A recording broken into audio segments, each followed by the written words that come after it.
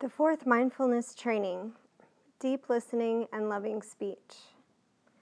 Aware of the suffering caused by unmindful speech and the inability to listen to others, I am committed to cultivating loving speech and compassionate listening in order to relieve suffering and to promote reconciliation and peace in myself and among other people, ethnic and religious groups, and nations. Knowing that words can create happiness or suffering, I am committed to speaking truthfully, using words that inspire confidence, joy, and hope. When anger is manifesting in me, I am determined not to speak.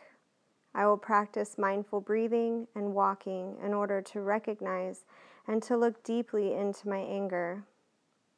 I know that the roots of anger can be found in my wrong perceptions and lack of understanding of the suffering in myself and in the other person. I will speak and listen in a way that can help myself and the other person to transform suffering and see the way out of difficult situations.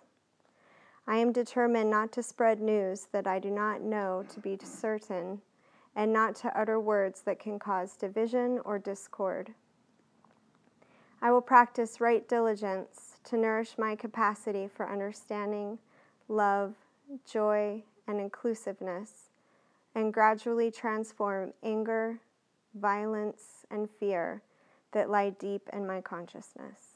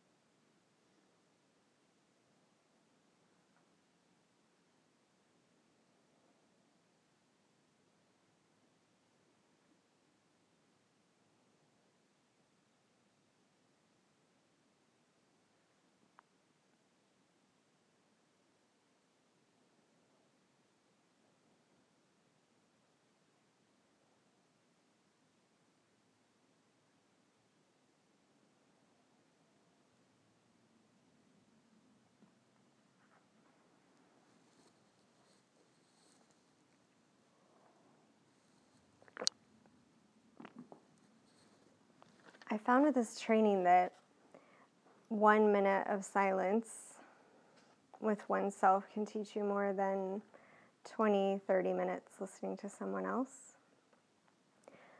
I took this training at the retreat last year because I wanted to learn how to help other people, and found that this training was first going to focus on helping and teaching myself.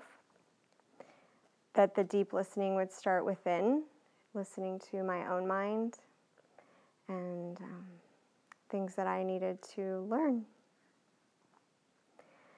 I had asked one of the teachers there, what is a training that will teach me compassion for others? Because I found that I was really lacking in empathy.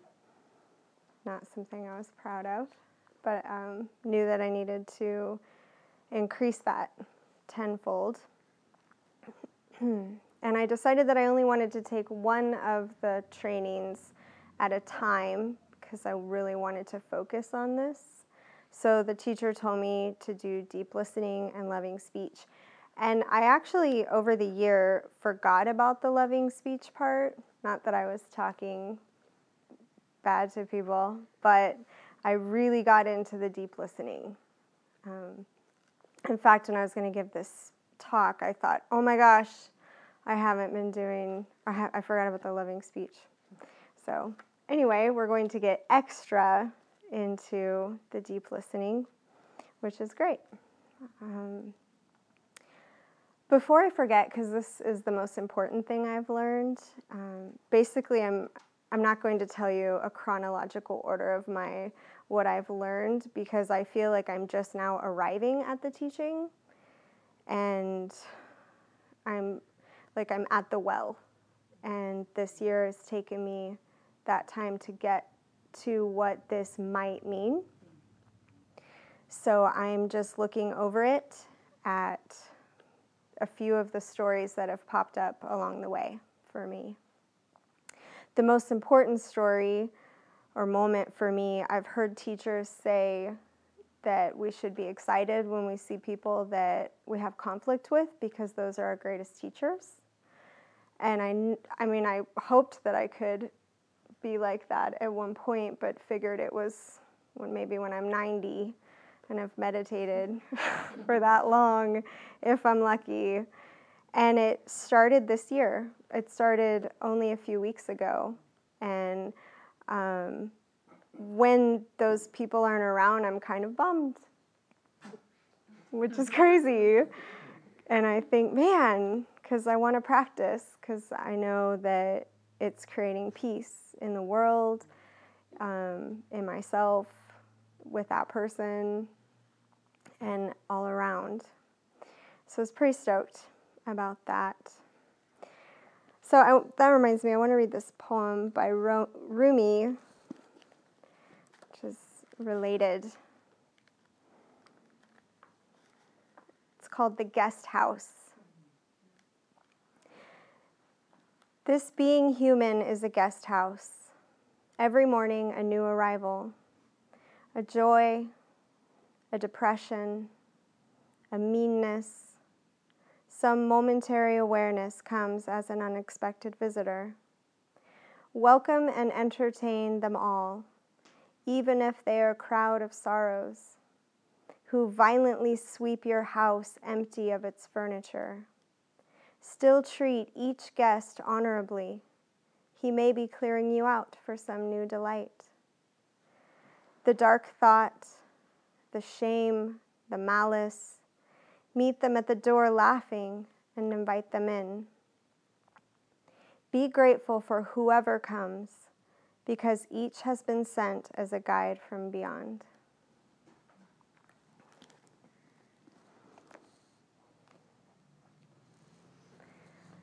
So when I started this training, I thought I was a pretty good listener. In fact, I think I was a better listener, and then I started the training and found myself interrupting people more than ever, and really didn't understand it. Right now I equate it to language learning. You have these steps, you're learning this language, you're doing great, and then all of a sudden you hit a wall, your sponge is full, and you have forgotten everything that you know, and you can barely remember hola. So yeah, I just started interrupting all of my friends, and basically every conversation I had about 10 I'm sorry's in them by me for interrupting. And one time I interrupted a very dear friend of mine, and basically she was just tired of me interrupting. I think, I can't make assumptions, but it killed me. I felt so bad, and I apologized again. But they bid me a farewell for the evening. We're still friends, but that night, I think she was just tired of being interrupted. And I realized I'm saying sorry all the time to people that I supposedly care about. So I started asking myself, what am I really sorry about? Because really I was sorry about being a bad friend and for not knowing how to listen.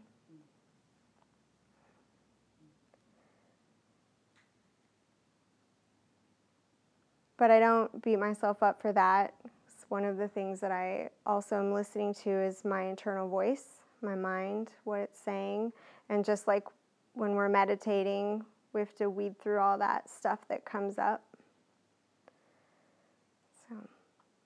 So I started listening, actually listening to people. And I was working at the flower shop around Valentine's Day, which I don't really recommend. It's pretty crazy.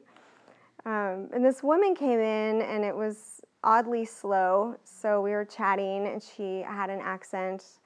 And I asked her where she was from, and I have friends from there. And I so wanted to say, oh, I have friends from there, and they're such nice people. And I thought, Ashley, quit thinking of your story. It's not related. This lady already knows how nice these people are because she's one of them. So just listen. And it started off with us just chatting about our love for chocolate because there were some truffles by the register.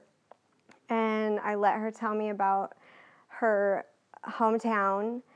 And as my thoughts simmered down, she somehow opened up and just started telling me, a random stranger, about how much she missed her mom and how her mom was over there and she hadn't been home in years. And then her brother, and I learned this whole story about her family, and she started to tear up. She was really emotional.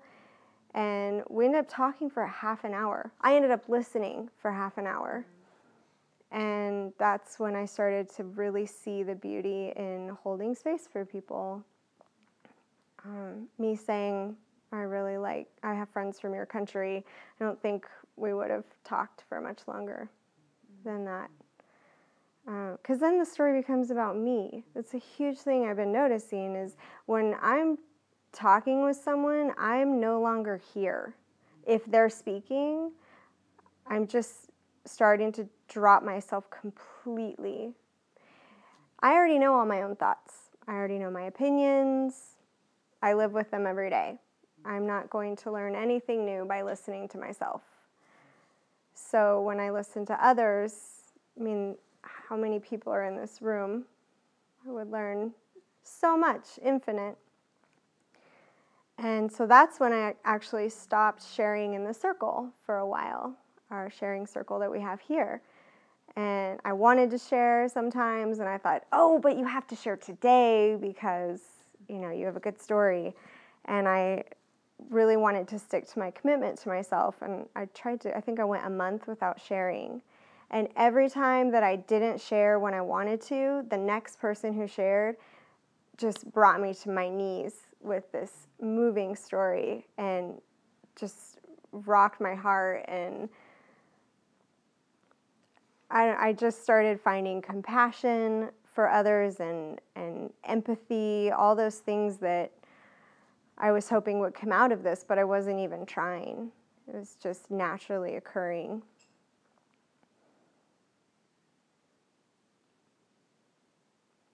Trying to think of what else I was going to talk about.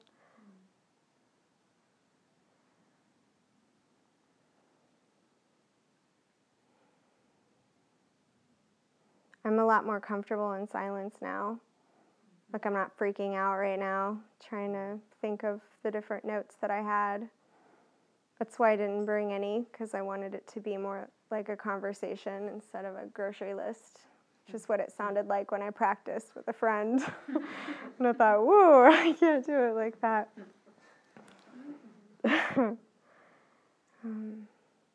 Oh, yes. So at the end of the training, it talks about anger and the violence within me. And I really bumped up against that. I do not do well with anger. I grew up telling myself that that was a negative emotion, but that was because I grew up with rage. I don't think I ever experienced natural human anger, just complete rage. So I've steered away from it. It's terrified me. I don't do anger. I don't want to hang out with people that are angry. Not for me.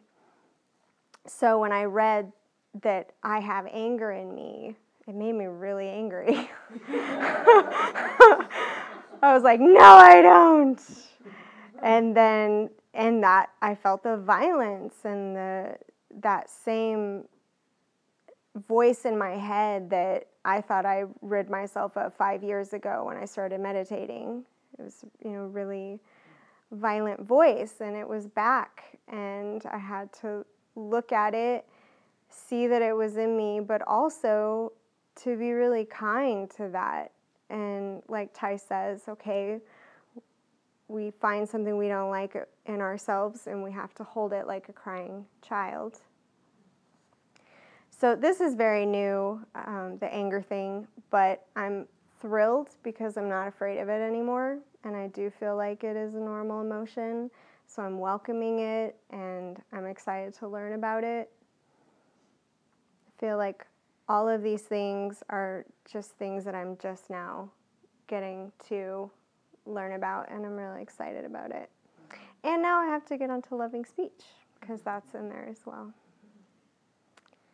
So I think that's it.